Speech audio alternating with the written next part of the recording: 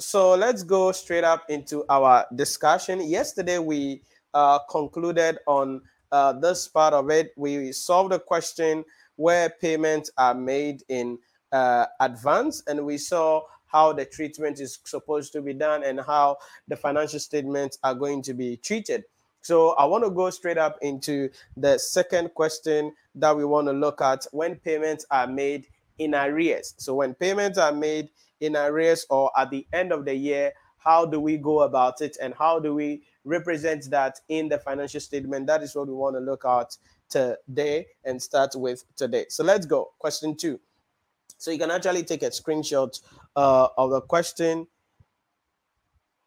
so you can follow up with me. It's on the screen. I'm going to be going through with you, but you can follow up with me as well on the screen as we continue with the discussion. So let's go. Question 2, lease payment in arrears. Just a quick recap.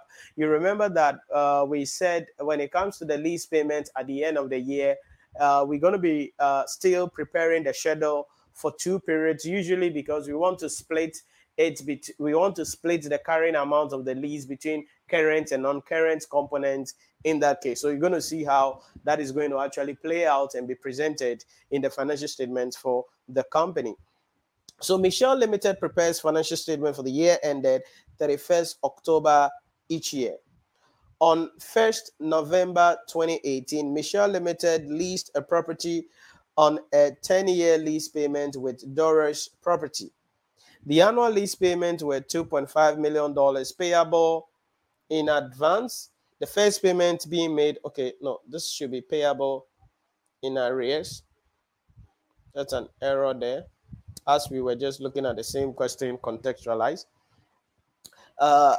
In arrears, the first payment being made on 31st October 2019. So if you check the dates carefully, you realize that this time around, payments are made at the end of the year for the company because the year ended is 31st October, and that is exactly when the entity is going to be making its initial payment or its first payment. Then we are told that Michelle Limited incurred an initial direct cost of $0.5 million in arranging this lease and received an incentive of $0.25 million. Annual rate of interest is 10%, but be careful here. We are told that the present value of $1 payable at the end of years 1 to 10 is 6.145 Ghana cedis. So you realize that now in the question we solved yesterday, the first question, you realize that we were not given the annuity factor, so we had to calculate it ourselves because it wasn't given in the question. But in this second question, the annuity factor has been given to us as 6.145. So this annuity factor, which has been given to us, is what we are going to be using in that case. But even if you use the formula and do the calculation or do the computation, you realize that you will get 6.145. But we are not going to be going through that today because it is given to us directly in the question, and we're just going to look at that and go away. So let's go to our slide real quick.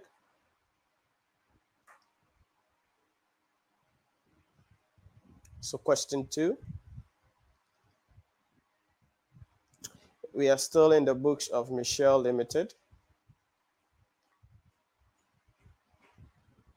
Now, so what's going to happen here is that we are going to be looking at the initial recognition.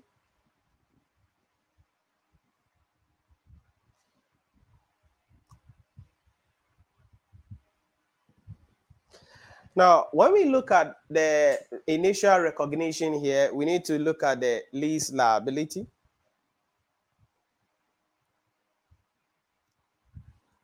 Now, unlike in advance, in the question we solved yesterday, where the payments are made in advance, hence we were looking at 9 years to calculate the annuity factor.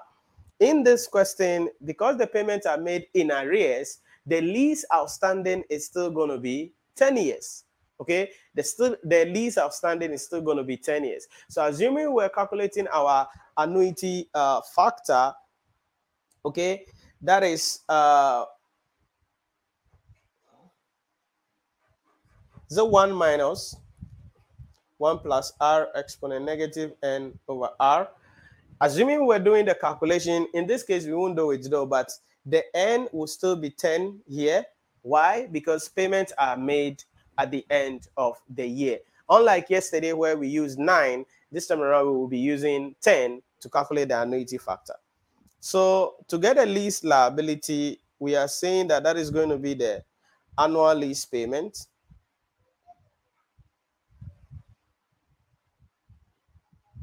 multiplied by the annuity factor. Annual lease payment multiplied by the annuity factor. So in the question, our annual lease payment is still 2,500,000. We bring in our annual lease factor to be 6.145. Remember, that will be the annuity factor still. If we were looking at calculating the annuity factor ourselves, we would have come to that particular figure as well. So we multiply up. Let me grab my Casio calculator real quick. So 2,500,000 times 6.145. Boom. I'm getting 15 million.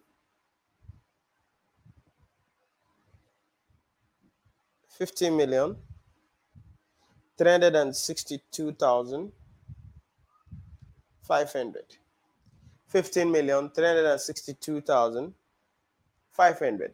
So this is the lease liability. So the double entry for this lease liability, like I said, you are not supposed to do this in the exam or like showing the double entry like that. It's good to debit the right of use assets and then you credit lease liability. That is the double entry. So our lease liability is going to be 15,362,500. Then we recognize the right of use assets. Remember, I told you that we need to number, so that is workings 1. And this is workings 2. So right of use assets. The reason why we are numbering is for professional presentation. We don't want to screw it up for ourselves. So we bring in the lease liability. And that's going to be coming from workings 1. And that's 15,362,500.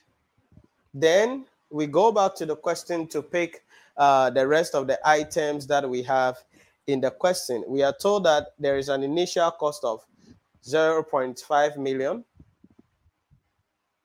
So we bring it in. Initial direct cost.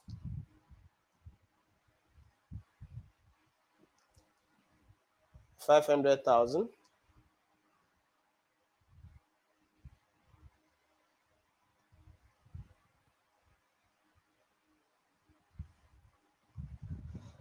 Then there was an incentive. We got 250,000. So that is going to be less.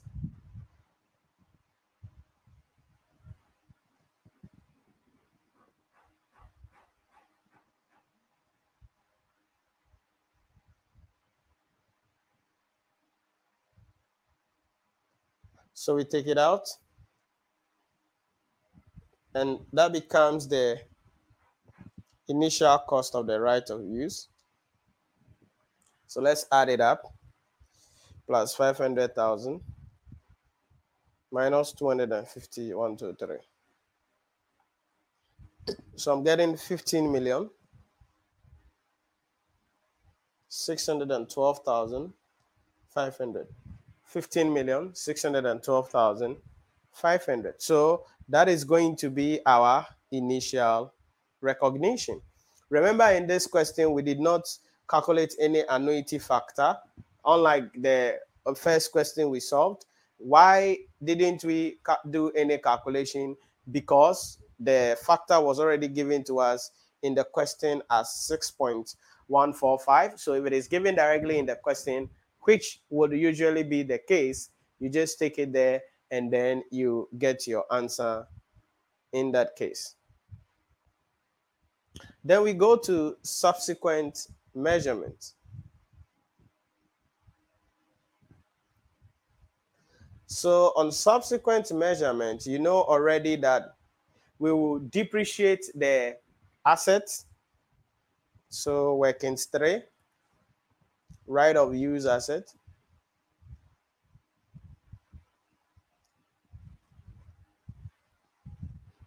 So we bring in the initial cost coming from workings 2, and that was 15 million 120, sorry, 612 500. Is that what we had? Yeah. Then we bring the depreciation for the year ended 31st October 2019. Remember in the question, I didn't even go through the requirements. We are preparing for, because it's the same thing as yesterday, 31st October 2019, and then for 2020. So 31st October 2019, 31st October 2020. So for 31st October 2019, remember this is on a straight line method. So 15,612 500 divided by 10 years. Why? Because in this question, the lease term is 10 years. We are not giving the economic useful life of the asset. Assuming the economic useful life of the asset is given, then we will choose the earlier of the two as the number of years to be used to depreciate the asset for the entity in that case.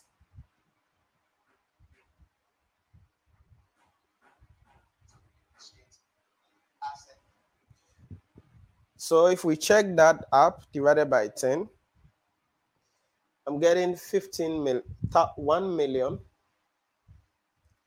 561,250. So you take it out so that we get a carrying amount as at 31st October 2019. Okay. So minus 15,612,500. I'm getting 14 million and 51,250. So you can confirm that as well. Then we come to the depreciation for the year ended 31st October 2020. And since it's on a straight line method, it means the same amount of depreciation is going to apply here. So we're going to have 1561,250. We take it out. Then we get a carrying amount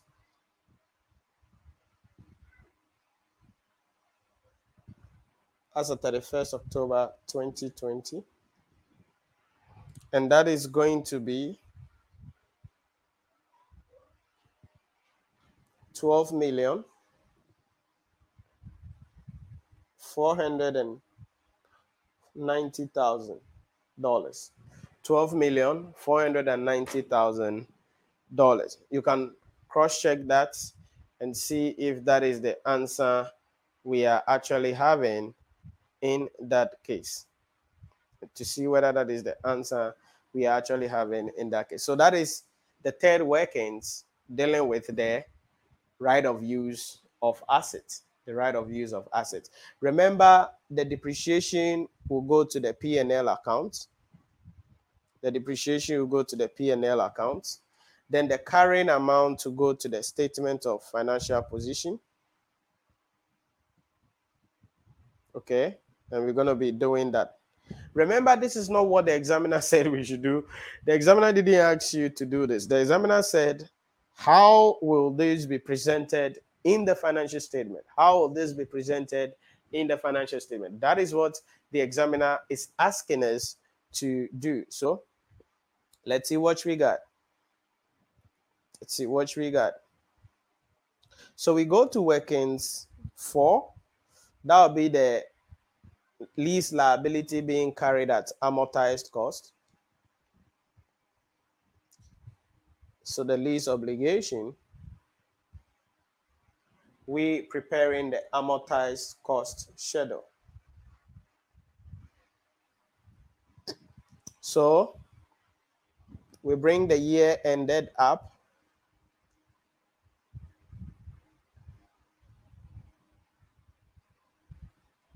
Let's rule our line. Bring the balance brought forward. Let's make that a bit bigger. We bring our, now remember here, payments are made at the end of the year, right? Hence, we will charge interest first. And then we will get the lease payment.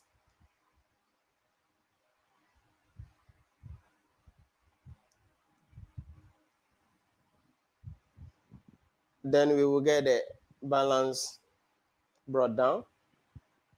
So there we go with this one. There we go with this one. So let's put it up. Let's bring in our currency signs. So we're going to be doing for probably 3 years. Because we are doing for 2020 and 2021, sorry, 2019 and 2020. I'm going to explain that in a moment. So 2019, the balance brought forward of the lease liability from the initial recognition is this: 15,362,500. 15,362,500. Remember, the interest rate implicit in the lease is 10%. Our annual lease payment is 2,500,000. So 10% of this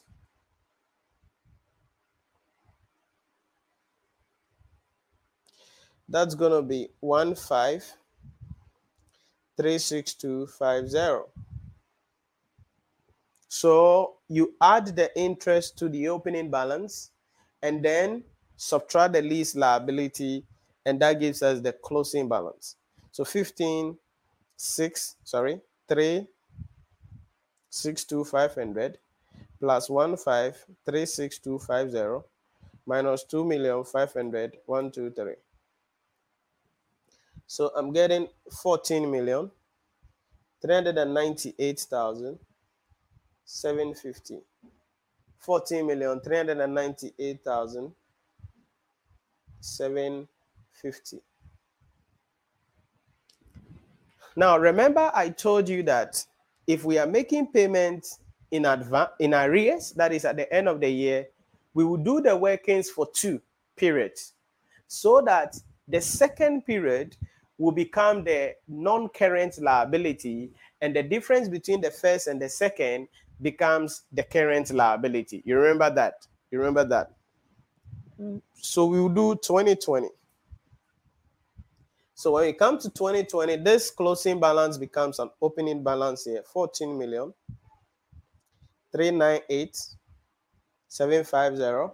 Remember, our lease payment is still 2,500,000. Let's get 10% of that.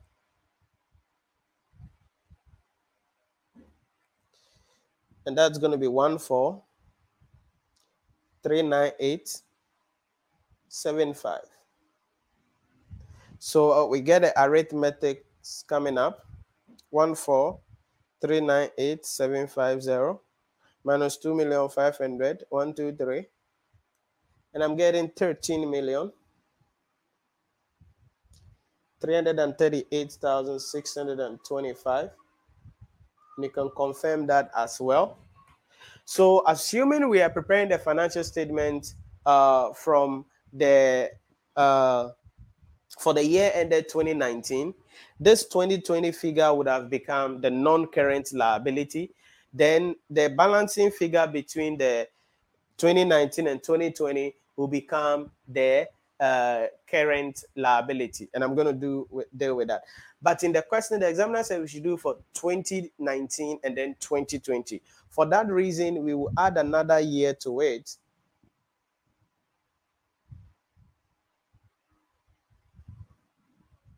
(2021). Okay, so we are supposed to do for 2019 and 2020. But because payments are made at the end of the year, we are going to be adding another year to it. So let's bring the opening balance 13 million 338,625. Let's get 10% of that. That's 133862.5. We can work to the nearest. So 62.3. Let me write that again. 1333863. Like this. Still, we are paying 2,500,000 coming up.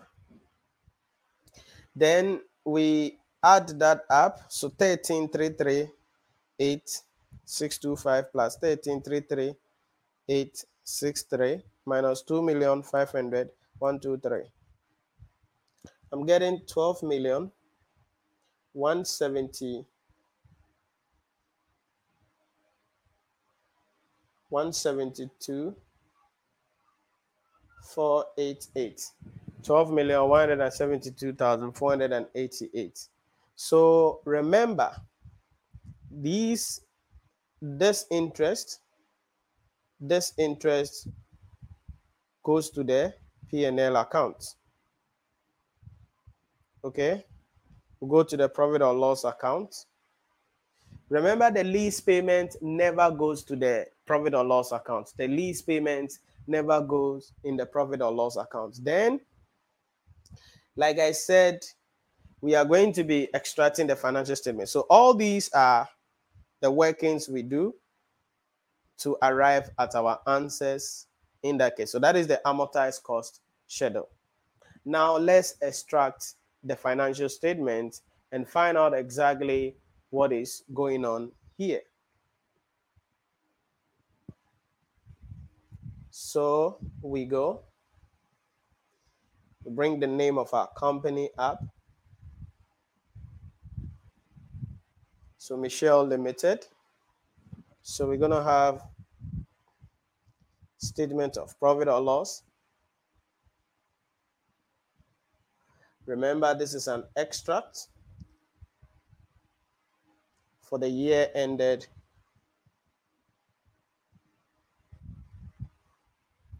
31st October 2019 and 2020. We're going to present that in a columnar form. So we'll have 2019 here, have 2020 coming in here,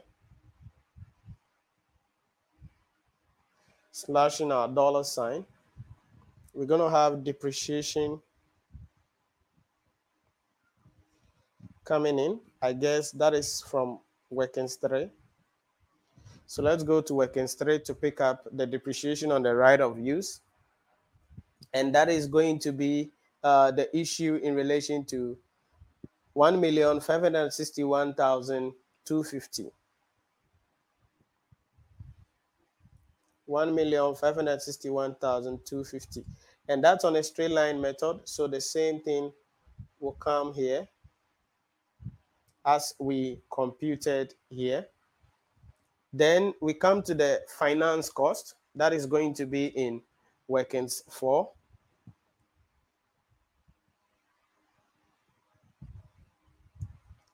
So that's in Workings 4. And we're going to have 1,536,250. 1,536,250. Then for 2020, it's going to be 1,439,875. 1,439,875. So this is our income statement. Now remember, it's an extract. These are all expenses. So we could actually leave it like this and not do anything to it. There is no need for you to add it up, or better still, we could put it in brackets. Okay, We could put it in brackets. Remember, this is an extract. So we could as well just leave it like that. Nothing will happen to it. It's an extract. These are all expenses. Or we could put them in brackets. That is also allowable. Then let's look at the statement of financial position, which is where the real deal is for our work. So statement of financial position.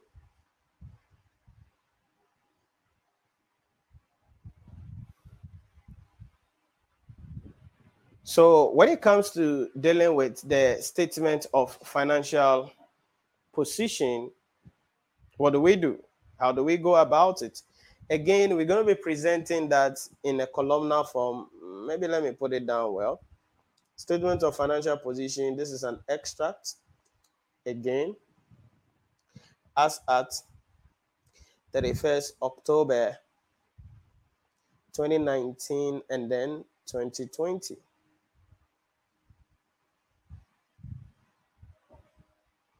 So we present again in a columnar form. 2019, 2020. We slash in our currency sign. So in the statement of financial position, among other things, we're going to be having non-current assets.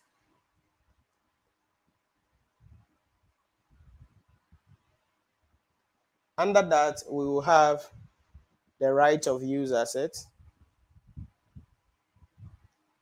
And that is going to be coming from workings 3, the carrying amount. So we go to workings 3 here. This is workings 3. Carrying amount for 2019, we can see that it is 14,051,250. 14,051,250. Then for 2020, we're going to have 12,490,000.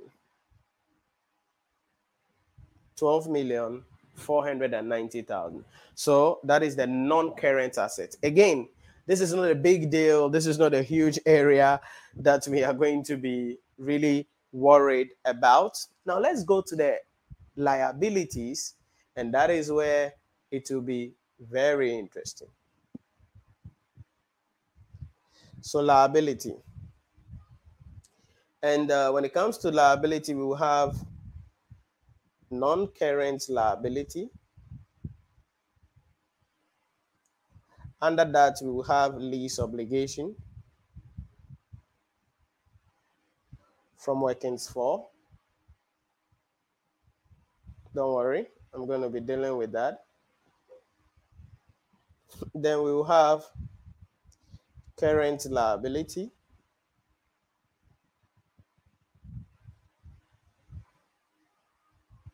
And again, there we will have lease obligation.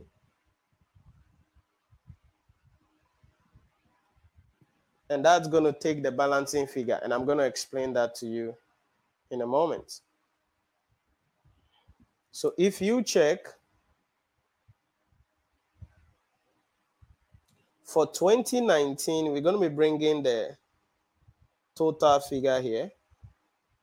The total figures up. Stay with me carefully here so you get this. So in the workings 4, 2019, the carrying amount is this figure. 14,398,750. 14,398,750. That's the total. Now we're going to be splitting that between the current and the non-current. When it comes to payment in arrears, payment at the end of the year, what we do is that the second period, this one, becomes the next period, okay, becomes the non-current liability. So that is 13,338,625. 13,338,625. That becomes the non-current, so that the balancing figure becomes the current liability. Does it make sense? The balancing figure. So let's see what we get. 14,398,750 minus 13,338,625. So I get 1,601,125. That is the split. That is the split in that case. And if you miss this particular split, that's where it becomes difficult. Look at it again for 2020. In 2020, our liability is 13. So we bring it up. 13,338,625. That's our liability total.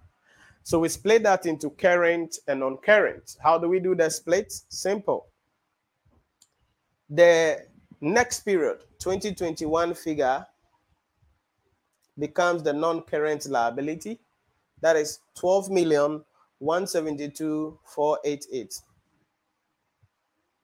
12,172,488 becomes the non-current liability. Then the balancing figure is the current liability. So let's see what we got. 13,338,625 minus 12,172,488. And that's going to give me 1,166,137. So this is how we present the financial statement for the lease arrangement when payments are made at the end of the year or in arrears. When payments are made at the end of the year or in arrears. Any questions, please? Any questions? Remember, I told you that when it comes to dealing with leases, three things will be happening. Either we are making the payment in advance, whether we are making the payment in arrears, or whether we are making the payment half yearly. So we want to find out how exactly we go through that in that case. Now, this half yearly lease treatment is actually an extract from the ICA single entity question. I think November 2020, the single entity question, footnote 3. So I picked this transaction from the footnote. So it is not a question that was standing on its own. It is part of the footnote, and I picked it up to illustrate the idea because it is just on its own, and it can help us to illustrate the idea for the treatment. So let's look at it. On 1st January 2019, Marco Limited entered into a lease agreement to lease several machines. The lease was for a 4-year period,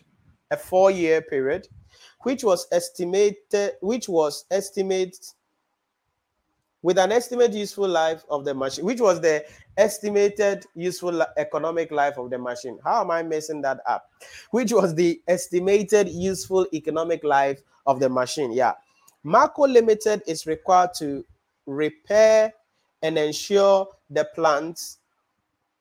I think it should be insure, not ensure, and insure the plant, which has no residual value at the end of the lease. The lease rentals were at 10 million every 6 months. Be careful here. 10 million every 6 months, payable in advance. What it means is that on that January, we're going to be making the payments that is going to be covering the period for that, and then we're going to be presenting it in that case. Then we see lease rentals figure is 20 million. in respect of the lease. The rate implicit in the lease is 5% per 6 monthly period, and the present value of the minimum lease payment is 60 million as at 1st January 2019. As at 1st January 2019. So let's see what exactly is going on here with this particular question. Now, remember, you have to be careful about the interest rate. In this case, the examiner said 5% per 6 monthly period. Assuming it had just stated as 5%, that would have been taken as 5% per annum, in which case we would have divided it into two and would have arrived at the interest rate for every 6 months. Now, the idea here is very simple. The year ended of the company is given to us to be 31st December. Like I said, this was an extract from the question was 31st December 2019. So how do we present this in that case? We go straight up and then look at how we will present this in the financial statement for the entity. My focus here will be on the lease liability, the subsequent measurement. So let's look at the lease obligation.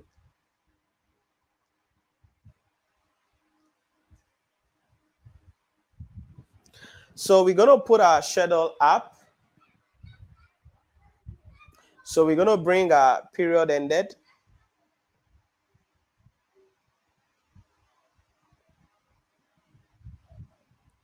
We're going to be bringing in the opening balance.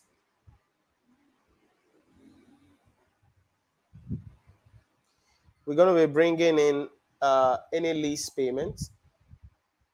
Because they are made in advance, we have to make the payments before charging any interest.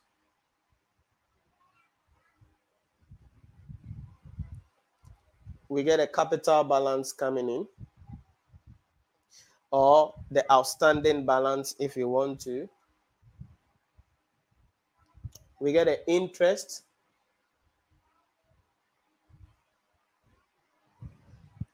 I don't think I did my pagination well.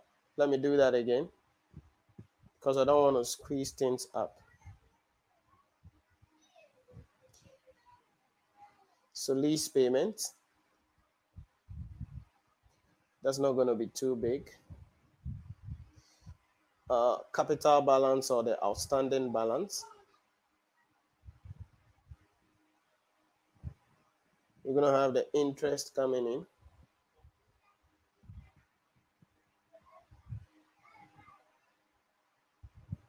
Then we have the closing balance.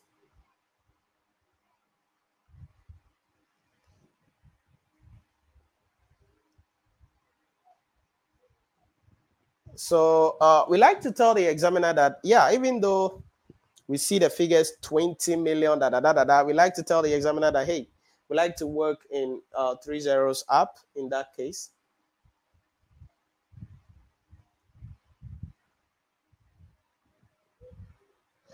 Now, stay with me carefully here. You will know that the interest rate implicit is 5%. We're going to be bringing that up. So now 6 monthly. 6 monthly. That is very, very critical. So if it is 6 monthly, I mean, how do we present that? How do we go about it? So the lease started on 1st January. So from 1st January 2019, 6 months is on where? 30th June 2019. So we'll prepare the schedule for each 6 months in that case.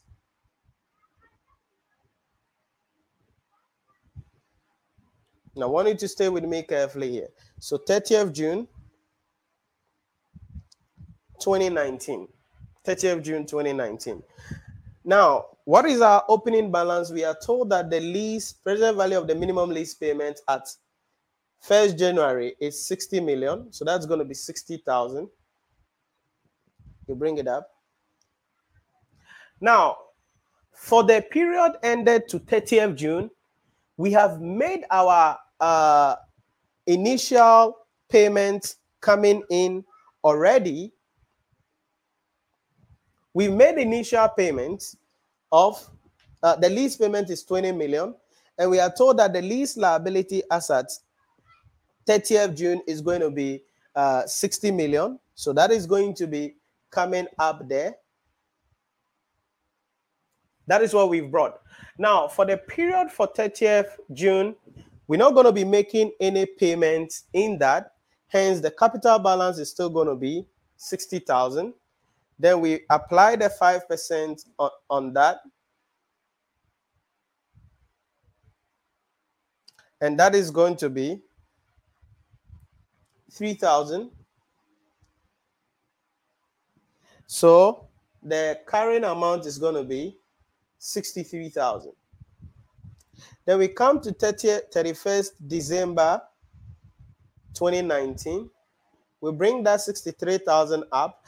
Now for the 31st December, we're going to be making the payments for the next period. So that is going to be 10,000. We deduct it, and that gives us the 53,000.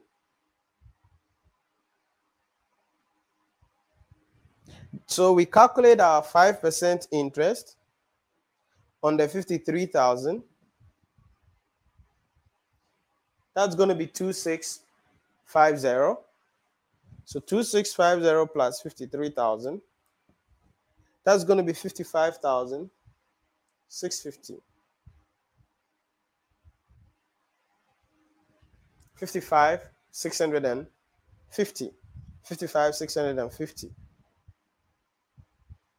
Then it comes to 30th June 2020. So we will do for another period like that, just to be able to help us to split between current and non-current in that case. So 55,650, we less the 10,000 coming in, we get 45,650.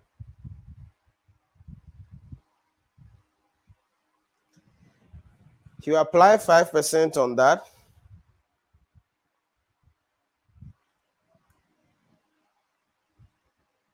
We get 2283 approximately.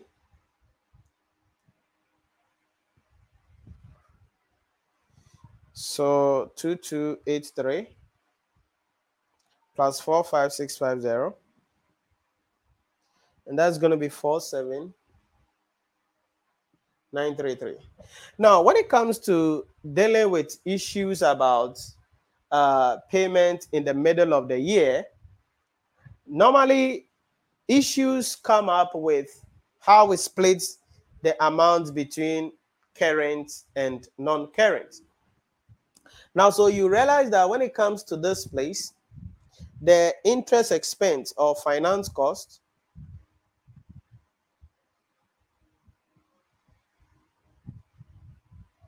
is going to be the 2 6-month figures.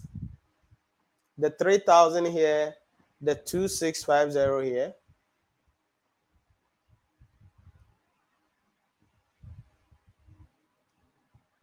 And that's going to be 5,650.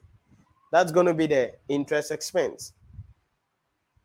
Now, when it comes to arriving at the lease liability,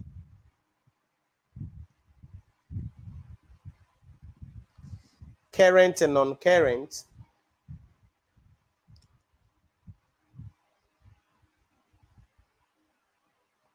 because this is an extra, that's why I'm presenting like this in that case. What is going to be happening here is that we are going to say that this ending figure, 55,650, is what we are going to be splitting between current and non-current. So what we will do here is that the lease liability, which is the 55,650, must be splitted into current and non-current. So how do we get a current component? How do we get a non-current component? So the way we get a current component is to simply ask ourselves this. Now, if you look at it, For the next period under consideration, that is in the year 2020, we're going to be making payments for, as of June 2020, as of June 2020, and then as of 31st December, I didn't do that because we don't really need that, also 2020. So we're going to be paying 20,000 on that. Now that finance cost there is 2283. So what is going to be happening here is that the current component is going to be the lease payment for the next 1 year minus that immediate 6 months finance cost, which is 2283. So our current component becomes 20,000 minus 2283, and that's 17,717. So that our balancing figure, remember our lease liability as at 31st December is 55,650. So the balancing figure from that becomes the non-current component.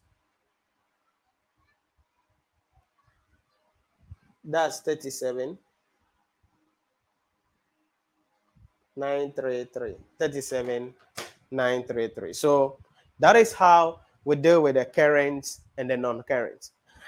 Now, let me also say this. There is another school of thought that also states the split to be that you calculate for all the interest payable in the remaining period of the lease, and then you deduct it from the carrying amount. So all the lease, all the interest outstanding for the remaining period will become the current component.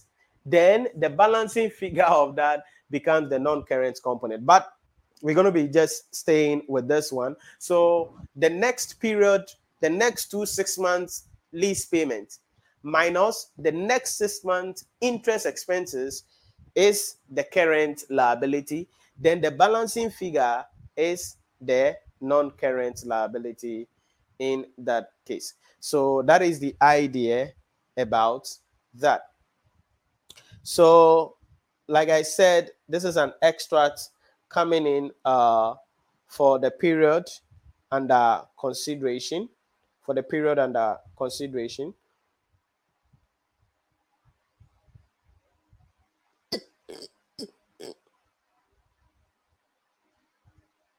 Okay, so let's see. Okay, so let's touch on the concept of sale and lease back. So let me explain the concept real quick. Sale and lease back. Hey, I'm not sharing my screen.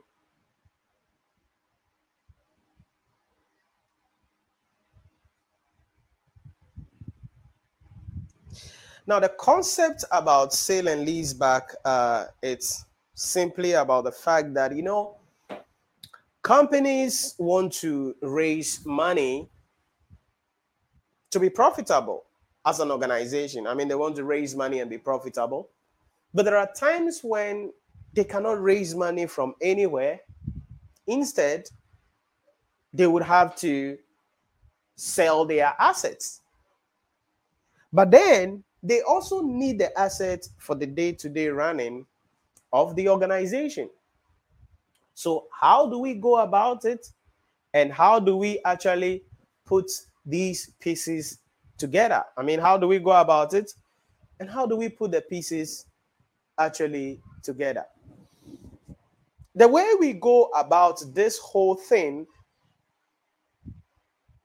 in the context of looking at sale or lease back is that the entity has the asset.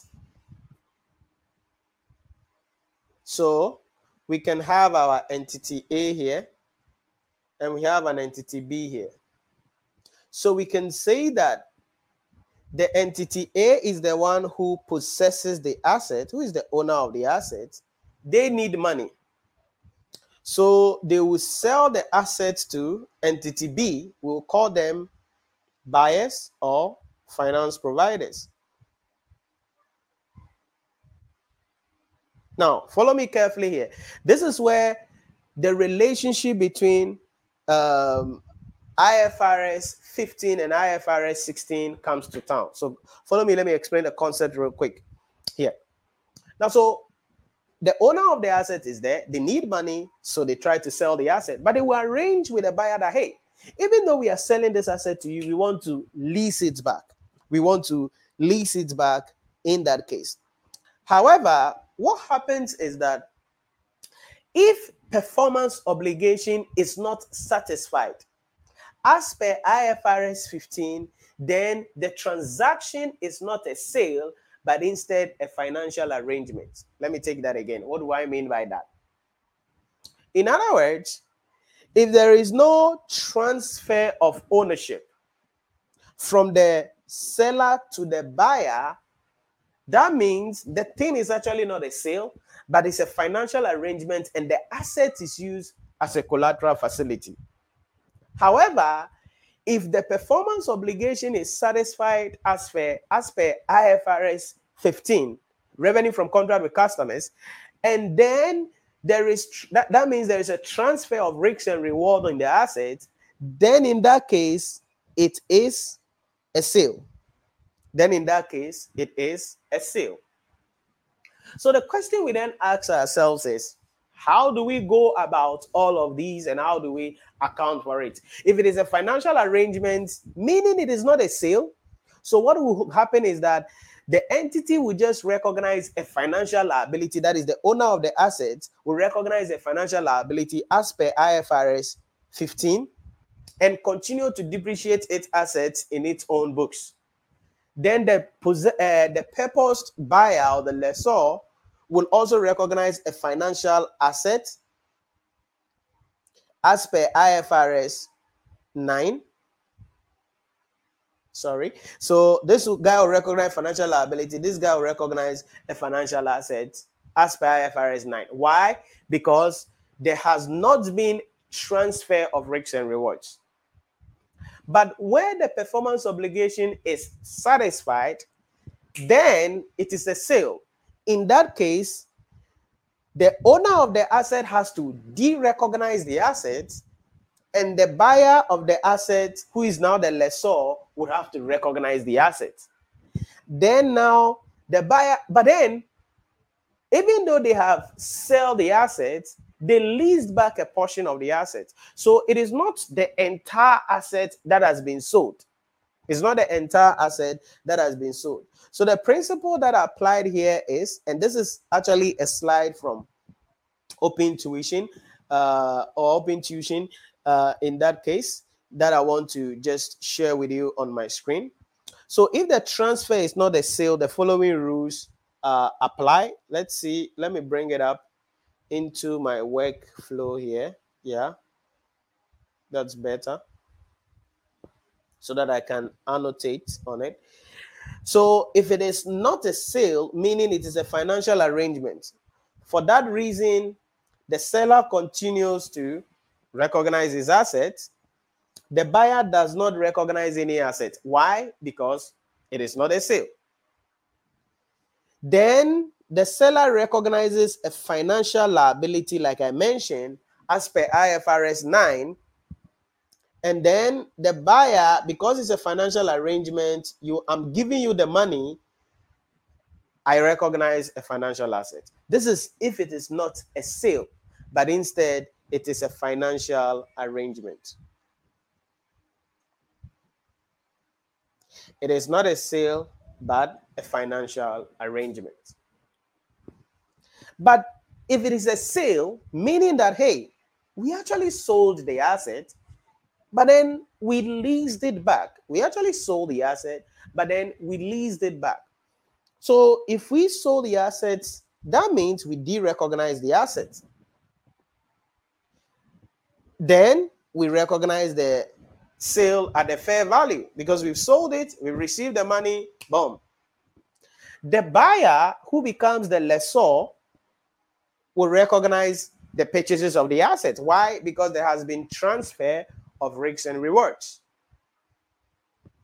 Then we recognize present value of the minimum lease payment using lessee accounting as per IFRS 16. Then recognize rights of use as a proportion of the previously carrying value of the asset. Now, this is very critical. This workings here is a bit technical. And like I said, I don't want to spend a lot of time on IFRS 16. So I will not solve any question with you for now on the sale and lease back. Maybe later on, if we are doing our revision and we are looking at questions, then I could touch on this for you. But that's recognizing the right of use as a proportion of the previous carrying value of the underlying assets is critical, and it's quite technical. And I'm going to be illustrating that to you. Then any gain or loss on the rights transferred to the buyer is recognized. Why do I say that? Because yes, you sold the asset. However, you've also leased back the asset, which means there is a portion of the asset that you have retained. So that portion of the asset that you have retained is what you recognize as right of use. Then the portion of the asset that you have actually transferred, the carrying amount of that, and then the fair value of that is what gives you the gain or loss, which is recognized in the P&L account. Then the lessor, who is the buyer, applies lessor accounting and account for the transaction as per IFRS 15 and IFRS 16 in that case. So that is the concept of sale and leaseback.